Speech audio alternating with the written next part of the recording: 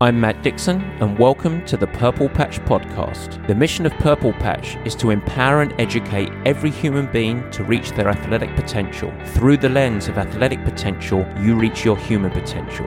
The purpose of this podcast is to help time-starved people everywhere integrate sport into life. And welcome to the Purple Patch Podcast. This week, the story of a time-starved athlete.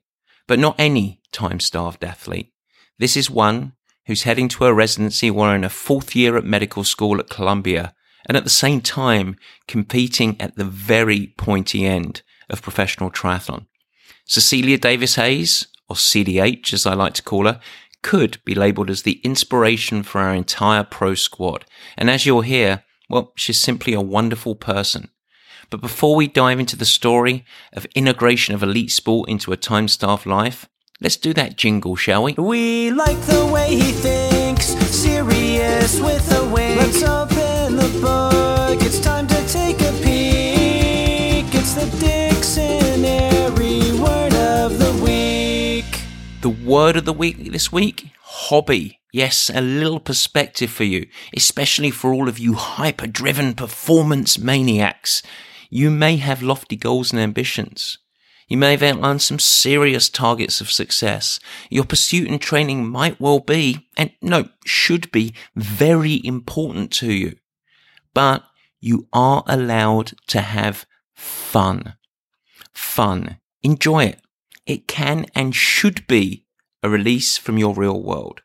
You see, I sit here right now in Scottsdale, Arizona with my professional squad. And throughout the week of training that we've had here, the squad has, well, they've trained their behinds off. But coupled with the hard work and commitment, there's been a lot of laughter, quite a bit of heckling, more than a few doses of sarcasm, and even particular focus on Bernie, as he is named, a very unsightly boil, the owner of which shall remain nameless.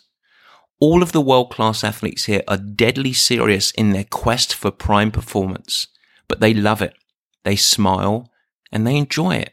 And you should too, because, and here's the word of the week, it's your hobby. Success and performance will flow from the effort, but also from the joy.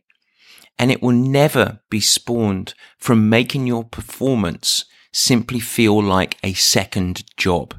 It should be a release, and it should be a journey of passion. And so, if you feel like I might just be talking to you, I probably am. Step back. Remember, ultimately, this is a hobby. And so give yourself permission to have fun, and your performance, and by the way, your friends, are probably going to thank you. And that is why the word of the week this week is hobby, a timely reminder. And now, let's get on with the meat and potatoes.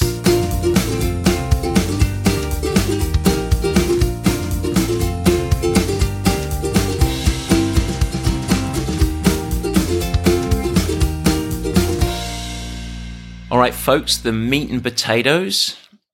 And let me introduce this guest today by talking about world-class performance. I think world-class performance in any sport is challenging, very challenging. But how about if you're a professional triathlete while you're in medical school at Columbia? Cecilia Davis-Hayes, you've been a Purple Patch athlete for almost 3 years now, and we have navigated, I would say, a highly complex life situation of you now being in your fourth year at medical school, and you've transitioned from being an amateur to a professional and ultimately a successful professional triathlete. So thank you very much for joining us today to share your story and hopefully some insights. Thanks for having me, Matt. So when we think about Purple Patch, everything we do is to empower people to find their athletic potential. And a big part of that is really attractive to people that have time-starved lives. I cannot imagine anyone that has a greater time-starved life than you, Cecilia. But before we get into it, let's go back in time a little bit. I always love to start with our guests to have a little bit of context, to give us a little bit of flavor of who we're talking to. So just give us a couple of minutes of your family, your education, your upbringing. What was life like when you were young? Yeah, sure. So I grew up in Philadelphia. Had a very supportive mom and dad. Mom who's a doctor and endocrinologist. Dad who's an architect and quite an athlete himself. Older sister who was a buddy in all sorts of pursuits, and really had a quite idyllic childhood. I went to a lovely school where I felt very supported, a Quaker school, which is a wonderful, for those of you who don't know, educational philosophy that really fosters the love of learning. And I think that's stuck with me quite well. Had really wonderful teachers there, and not exactly a place that encourages athletics, but I think I found that through my dad, who was a varsity runner at Kansas back in the 80s when that was one of the powerhouses of endurance running with Jim Ryan breaking the 4 minute mile there. And so I always had that kind of angle from him. How about your sports? What were your sports growing up? Was it straight into running, or did you have other stuff? Yeah, I did a little bit of exploring. First, I did ballet because that's what my sister did. But my biggest memory of that is they had this cool clock on the wall, and I would just look up at it, counting down the minutes. So I pretty quickly after that found soccer, which was much more my speed, and threw myself into that quite heavily, and played at a pretty high level through my senior year in high school, and really didn't start running until later, really middle school. And even that was just kind of part-time with soccer. And post-high school, you went on and you did some running in college. Where did you go to college? I went to Williams College. It's a small liberal arts school up in Massachusetts and has a wonderful running team, one of the best, Division III, so smaller schools, running team up in the Berkshire Mountains, so beautiful training ground, and really thought I would be a great runner. I'd had success in high school, and I think I'd always done both soccer and running, and I think that was a great combo for me. And once I decided to run for 3 seasons a year, that was something my body couldn't quite handle. So you had a lot of injuries through the collegiate years, yeah? Yeah, I had it all. I had anemia my freshman year, which took me, so low iron, that took me a while to bounce back from. Finally, when I was getting back in gear, in my freshman spring of track, I decided I would try the steeplechase. And the first meet of the year, I had a nasty landing off of the water pit jump and broke my calcaneus, my heel bone. That took me quite a while to recover from. And that was just the first. It was every time I came back to running, I had another ailment, it seemed. Now, we're going to talk about triathlon, but you within the sport of triathlon, within the professional field, you're known as a strong cyclist, quite often having the fastest bike split across the half Ironman distance and the Olympic distance races that you do. When did you find cycling? So that was a silver lining from all the running injuries, actually. As it often, one door closes, another opens. And I was recommended to go and ride with the cycling team while I had this heel fracture. And I met a young woman at the time who was in a similar boat to me. She was a Canadian national team skier who had come to ski at Williams because they have quite a good ski program. And she had torn her ACL 3 times, and that was it for her. And so she took up cycling. Anyway, she took me under her wing and taught me to ride a bike. And I really fell in love with that sport and started doing some cross training with cycling. And post college, what was the bridge to med school? When did you go to med school, I guess, relative to finishing college? Yeah. So it had been the plan to go to medical school the whole time, but I knew, being an adventurer, I knew this was my time to kind of see the world between medical school and before starting medical school after college. And so I went to the fellowships office my senior year, and I said, how can I go and live in France for a year? Because I'd always loved France. And I found a teaching gig there and ended up doing a second year of teaching up in England, actually, at Winchester College. Oh, yeah, they have a fellowship for an American to be kind of an assistant teacher. So I spent 2 years living in Europe and doing these teaching jobs, and also kind of getting into cycling while I was there. If I lived in a really small French town in Lorraine where there were 20,000 people and somehow 5 cycling clubs. So it was really a thing to do. So I got involved there. Very common. And then you started medical school in 2014? Yeah, summer 2013. Actually. Okay. Yeah. So I came back from the States from those years abroad and quickly I jumped on a elite women's cycling team and during my first year of medical school and earned my category 1 cycling license within a year, and I was racing at a pretty high level doing the cycling. So that's what I did throughout my first year of medical school. Okay, and then triathlon. Yeah. What was the catalyst for that? I mean, you're in medical school. Why not choose a sport that has 3 disciplines and is a global sport and highly complex? But how did you get into triathlon? Right. So again, a hardship in one thing opens an opportunity in another thing. I think it's sort of a theme.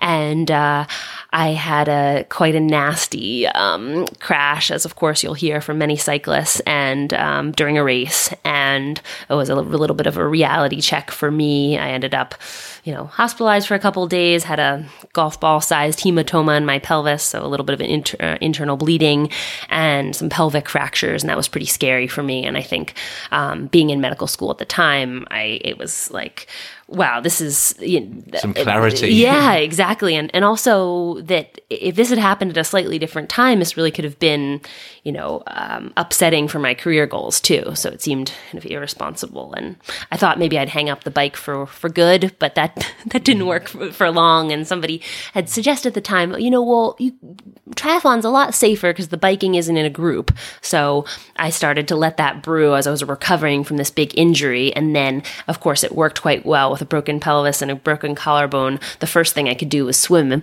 So I kind of got in the pool and thought, this isn't so hard or so intimidating, and sort of liked it. And so then I had a running background plus a cycling background, and now I'm not scared of swimming. So it seemed like, of course, I had this still competitive burning desire within me that I couldn't quite shut down.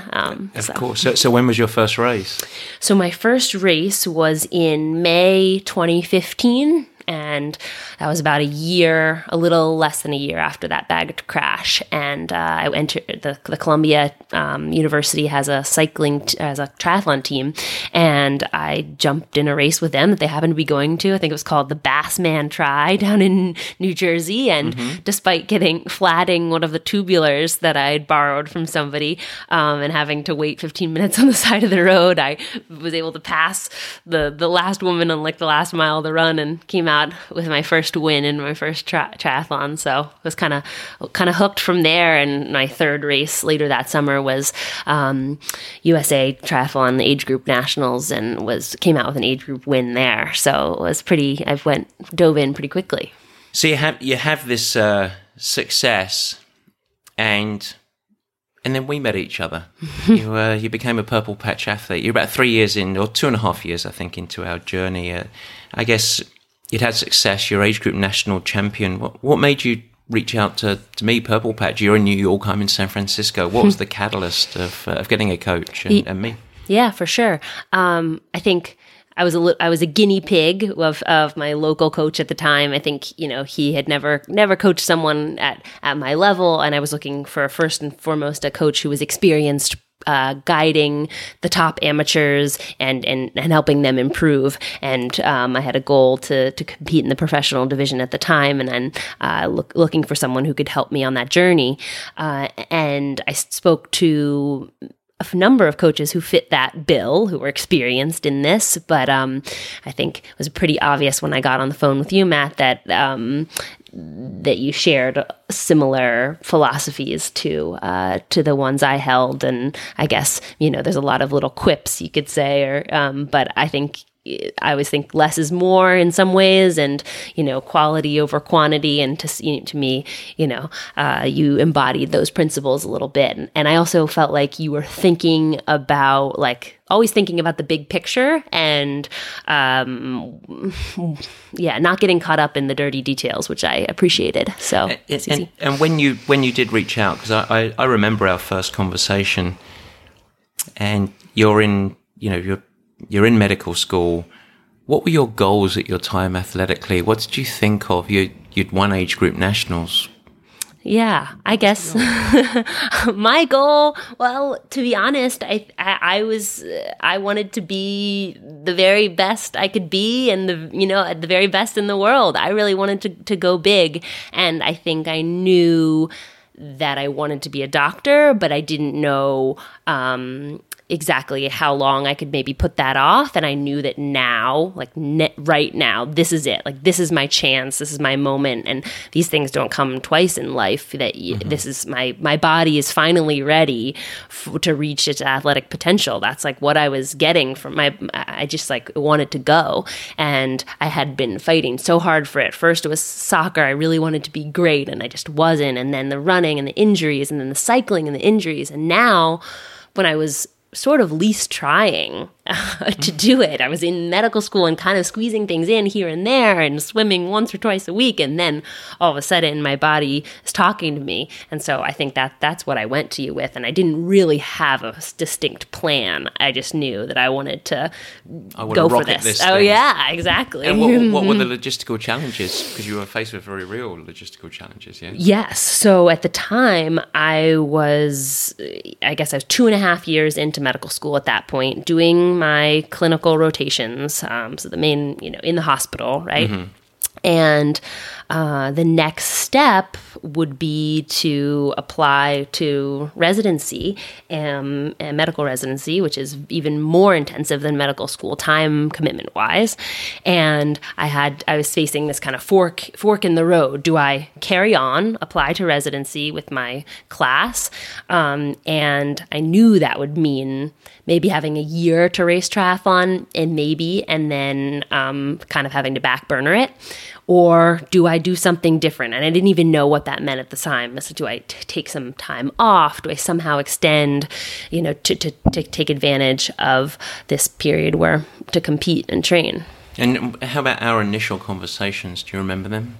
Yeah, no, I do. I think having a long conversation. We talked for like 2 hours. I couldn't believe it. I thought this guy is pretty in high demand. I can't believe he just took 2 hours to speak with me. And I remember, feeling like I learned a ton just by speaking to you about the sport and about your philosophy and about coaching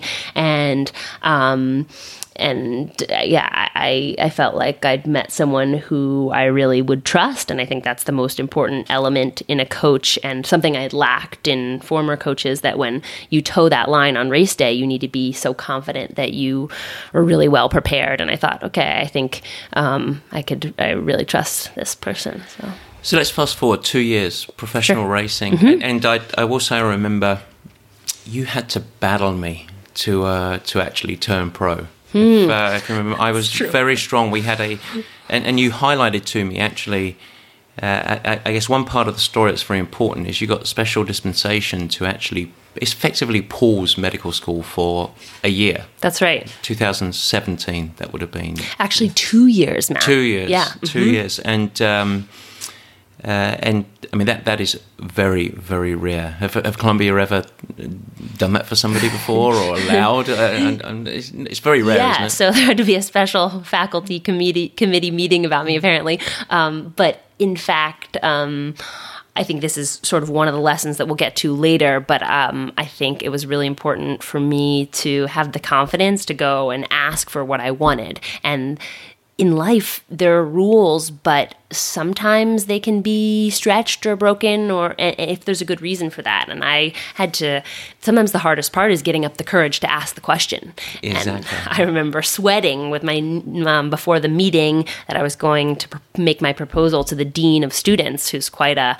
austere character. And I was granted this extra. Really, it was research, 2 research years in the eyes of the institution. So in case anyone from Columbia is listening, I did full-time research during that. And I actually did. I was first author on 3 papers during that time related to sports-related concussions. So I really was able to continue contributing and learning in the medical field while having a lot of flexibility to train and race. Which ended up super. And your first years, by all account, were were a great success. I wanted to sort of quote hold you back and say, let's do 1 year as an amateur and then go pro. And you said, I've got 2 years, I'm going all in.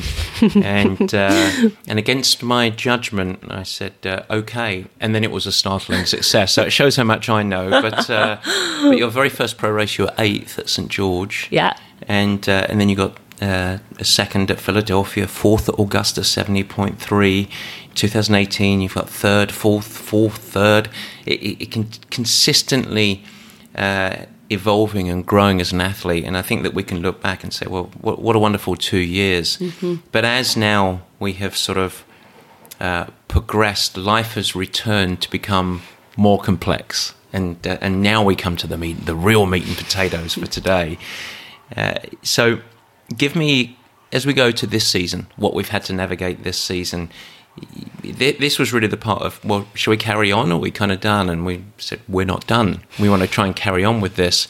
But now we've got to become the epitome of the time-starved athlete. Mm-hmm. And so give us a little context of your month, what it would be like. Yeah, for sure. So those of you who know the medical system, your 4th year of med school is different clinical electives, and it varies a lot month by month. So I think the first few months when I started back and I said, Matt, okay, I'm going to have to tell you what my schedule's like for each month, and you're just going to have to see what I can make work. And so I think that first month was a internal medicine sub-internship, which is kind of like being a little trial run as being a mini doctor, and the hours are pretty long. And I said, I'm going to be there 6:30 a.m. to 8 p.m. on some days, and some days maybe I'll get out at 4, and that will be an unknown. But I think giving you the context for what the month was gonna look like, just crazy, basically. Yeah, just crazy. And then the next month could be a primary care, a pathology, and I might really be more like 9 to 5. And then those months, okay, actually you can get quite a bit of training in. So really rolling with it and taking the opportunity to get a little bit more work in where you can, and backing off when you can. Tell us about your approach globally to both, I think, weekly planning and how you sort of think about looking at the week or month ahead to maximize, and then your training globally. And maybe I'll give my perspective as well, but why don't you crack us off on this? Yeah, for sure. So I think I do the standard things like look at the week ahead and chart out on my calendar where I'm going to have moments of free time, and when I need to wake up at 5 a.m. to get things in. And then, I think I've done a good job at keeping my life pretty simple and centered. I live a mile from the hospital. I have, everything I need kind of in my little circle. So I've simplified as much as I can. And then the other thing I think is from my standpoint, that's become even more important than most athletes, is having a really fluid mindset on these are the couple of days that we want to hit, move them around and hit them when your body's ready as well. Yeah? For sure. Yeah. And have you found that you've had to really navigate responding to the life stress and really being cognizant of the life stress? Like sometimes there's an accumulation of just life where it's like, I can't do what's prescribed today, basically. Yeah, for sure.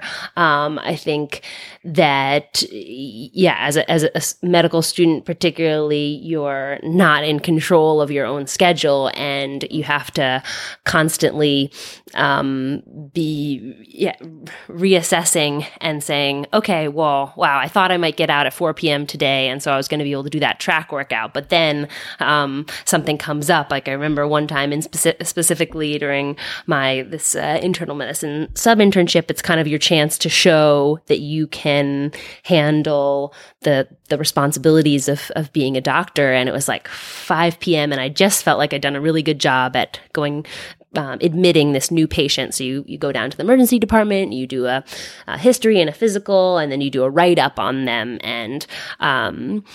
And then the next morning, you'll present them on rounds to the head doctor and say what your plan is. So I just done one of those, and guy with pneumonia or something like that. And then my resident turns to me and says, we've got a second admission. Do you want to take it? And it's sort of like one of those questions that's optional, but in your gut, you know that if you say no, you're really going to be copping out here.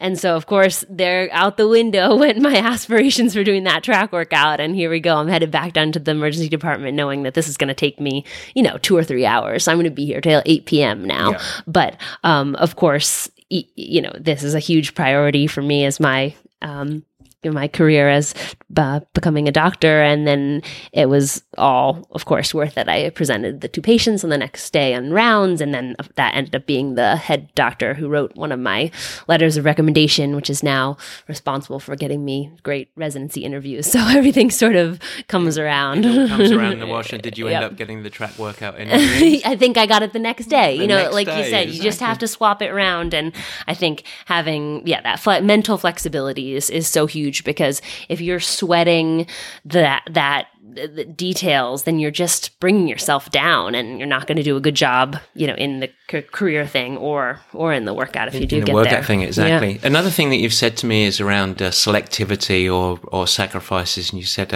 I've had to become really good at saying no. Mm-hmm. Tell me a little bit about that. Yeah, for sure. That's a big goal in maturity for me.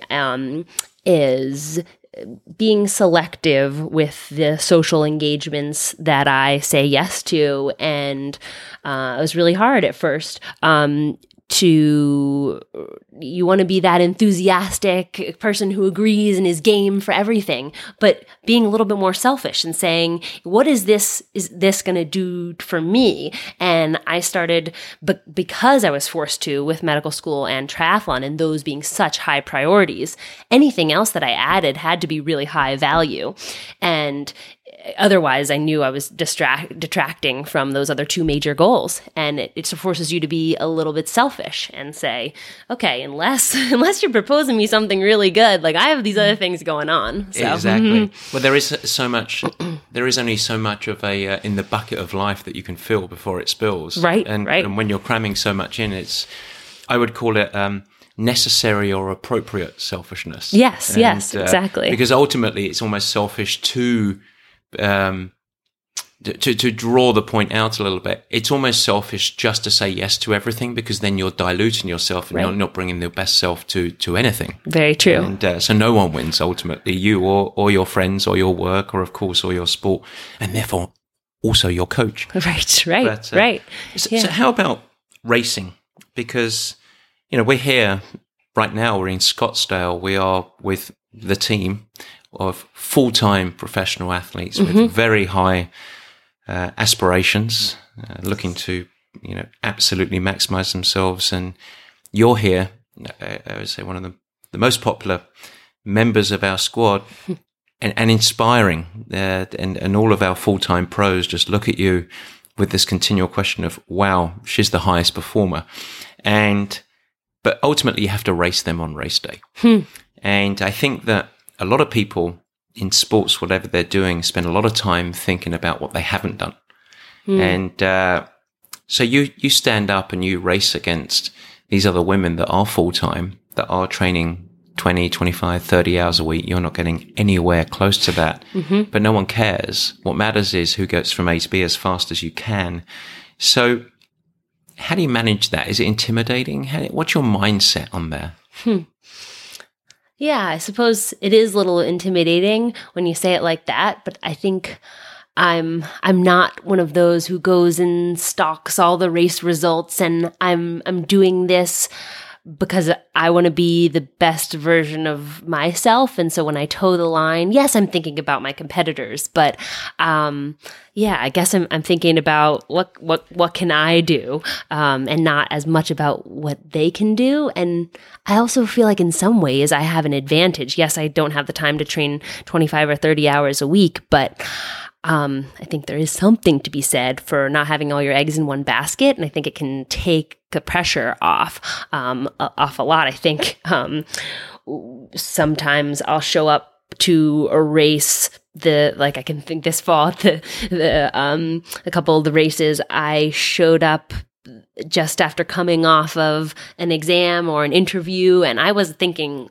nothing about the race until I show up, and I was like, okay, now I have 24 hours, build my bike, get in this mindset. And unlike maybe some of my competitors who'd been thinking about this for 1 week, 2 weeks, 3 weeks. You think about it for 18 hours right. and you get going. And maybe in some ways that's an advantage. Well, even to come to this camp, to put it in perspective, last week you were at Stanford in California in interviews for residency. You flew back to New York, a couple of days back in New York, and then you flew to Scottsdale. Mm-hmm. It is the life of a high-flying executive. Right. And yet you are performing at this world-class level. Yeah, you're forgetting the interview I did the day of my flight to Scottsdale in New York, actually. There you go. So you had an interview in New York. That's right. 'Cause that's why you had to go back. And even right. for some of your races, you were interviewing and saying, okay, I can go and do Waco, or was it Waco 70.3 or Indian yep. Wells 70.3, maybe mm-hmm. one of the two, that he said, I can go and do that because I happen to have an interview that I can get out right. of and get down to this race. Exactly. I had like Colorado and then Utah, and then I just tacked on,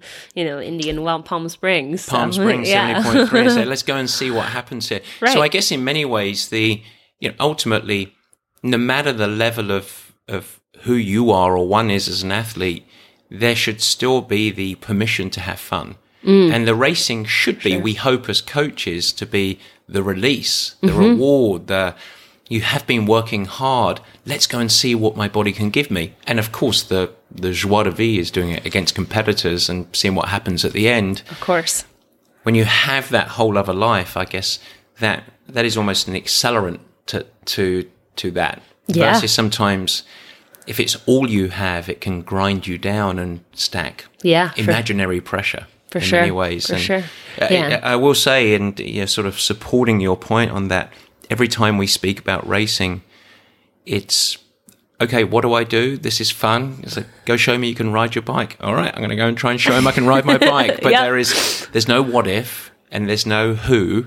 It's just how. Yeah. And I think that is a great lesson for someone that isn't time-starved, to say, hang on, how do I capture that mindset and not be anchored in the what if or the consequences, but actually for the simplicity of racing, which I think is a very pure thing in many, many ways. Yeah, I think that's a big thing with me. I don't overthink too many things. I just show up, be in the moment, sometimes for better or for worse, don't think about tomorrow until tomorrow comes. And that's kind of liberating and freeing, and I think especially good for racing. And that's we always talk about presence, being present, and just focusing on the process of what you can control, right? And not worrying about too much else, right? It's funny, we had a discussion in another podcast with another Purple Patch Pro who you met here, Chelsea Sodaro, mm-hmm. and she was talking about for so much of her athletic career when she was a professional runner, being very results driven, mm-hmm. so chasing the Olympic team, chasing a championship, mm-hmm. and she said a real evolution of which I think will really empower her, where her whole lens now is ironically or interestingly maybe aligned with yours. How good can I be mm-hmm. in this new sport? And I think that's one of the things that's really interesting actually about someone coming from a sport, going through a journey and having a second chance and saying, hang on, I've learned from that. I can actually shift my lens to be something helpful. Mm-hmm. As an athlete myself, I was results driven as a swimmer and I had a second chance. I was results driven as a triathlete, and I therefore did not excel. So, right. So it's good. Right. Would you have any? And the answer might be no. But any other final lessons or thoughts for time-starved athletes? I know earlier before that you said you got to have the courage to ask. Right. I think, and I think this could. It doesn't just apply to being a student. I know I've had a couple buddies who have asked for special dispensation at work to say, can I just have, instead of 1 hour for lunch, can I have 2 hours so they can go get in a 90-minute swim if they need to? But I think that is big, to have the courage first to know yourself and know what you want and need. And for me, that was, okay, I want to take this extra time for a triathlon, or I'm thinking of an example, when I was doing the cycling seriously, I had the opportunity to be on this collegiate all-star cycling team and go race the North Star Grand Prix, which is one of the biggest cycling races in the U.S., and they were going to have a group of college girls come together to form a team. And I thought, it fell during my first year medical school exams, and I thought, no way would anyone ever say yes to this. But I thought, you know what? We take these exams on a laptop anyway. There's no real logistical reason I couldn't do it. So I go and talk to Dr. Garrett, who was a fellow Francophile, so I already had a leg up. So I went in there, and he was reading Le Monde, and so I spoke to him in French, and I thought, okay, I think this is probably going to go pretty well. And I asked him if I could take these exams in Minnesota to do the North Star Grand Prix, and lo and behold, he said, oui, oui. So I thought, okay. So I think just whether that's your boss or your significant other, I think communication is key, and piping up to ask is big. And then I guess the other thing that works for me and may not work for everyone, but is, I think, being hyper efficient, I guess, and making the most of little spots of time, of in between time. And for an example of the type of things that work for me, that there was a summer where most of my classmates were studying for the MCAT, which is the big medical school admissions test, and many of them take the whole summer just to study for this test. Go to the library every day, whatnot. And I had applied for this internship out in Bozeman, Montana, to work at a kind of recreational therapy place for people with disabilities, and was going with my best friend Sarah, who was going to do a mountain journalism thing, and we had all these athletic adventures planned. And I said, but Sarah, I need to study for the MCAT. But I still want to do all these things with you. So she would drive, and I would whip out the MCAT book and do a chapter. And so you can't, I guess don't say no to things that you really want to do, but have that discipline that you're going to squeeze things in the downtime, and you can really do a lot in a 10-minute block or a 5-minute block if you just focus on it. So those are, I guess, two pearls that worked for me. And I'm glad that you didn't bypass Montana, as it's my favourite state in America. It's a lovely place. It is a magical place. It is my favourite state. And Kelly, of course, is from Montana. Oh, no way. I didn't realize that. Yes. So okay. we spent a lot of time up there. Wonderful. Okay, now this is actually going to be tougher than the MCAT. This is going to be tougher than your professional triathlon career. This is going to be tougher than being coached by me. Oh boy. We call it Desert Island. Okay. It's time for your exile. You have 4 questions. Okay. And you don't get a pass on this. You have to supply the answer that can be reactive, and you have to give a little bit of a why. Why is that answer? Okay. And so all of our guests get asked these, and it's quick questions.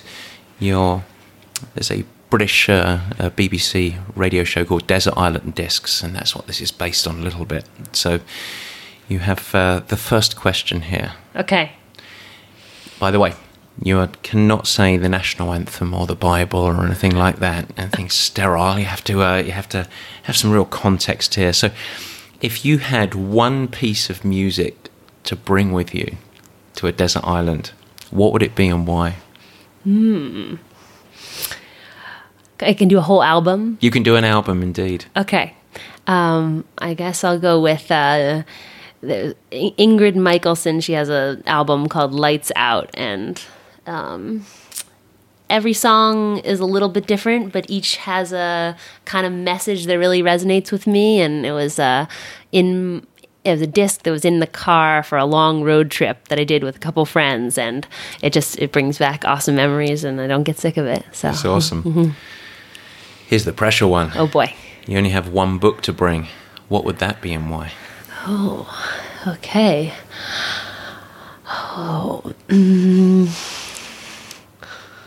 Let's see. I've done a lot of good reading lately, but I think I'll go back to, I was a young classicist, and that was my first kind of imagined career. And I'll go with Virgil's Aeneid, because I think there's lots of, maybe a translation. I'm not sure I could handle the Latin anymore, but there's lots of good adventure there, and I think there's a lot you could dig your teeth deeply in if you had hours and hours, day on end. Well, you would in exile, I promise you that. and the third one is a freebie. You can bring one other thing, anything. Now, don't go all survivalist on me, but you can bring one other thing. What would you bring? Mm-hmm. I guess I would bring Eric, my fiance. He's my best friend and makes me very happy. So he would be my thing. That's a great one. So if you could offer the world one piece of advice, you're heading off the shores, you're going to exile, what would your last piece of advice be? Spread joy to those around you. Spread joy to those around you. Well, Cecilia, and I say this earnestly, you do. You do that. And you are amongst Purple Patch, amongst the Pro Squad. You're a wonderful addition to the team, and you've taught us all a lot. And that's a fantastic thing. And so it's been a great journey. It's one of those coaching relationships that I'm sort of privileged to have been a part of. And when we first chatted for 2 hours on the phone, I don't remember what we said, but I knew that it would be a fun project. And it's going to get more complex because we don't quite know where you're going to start your residency, but it's starting really soon, isn't it? Yeah.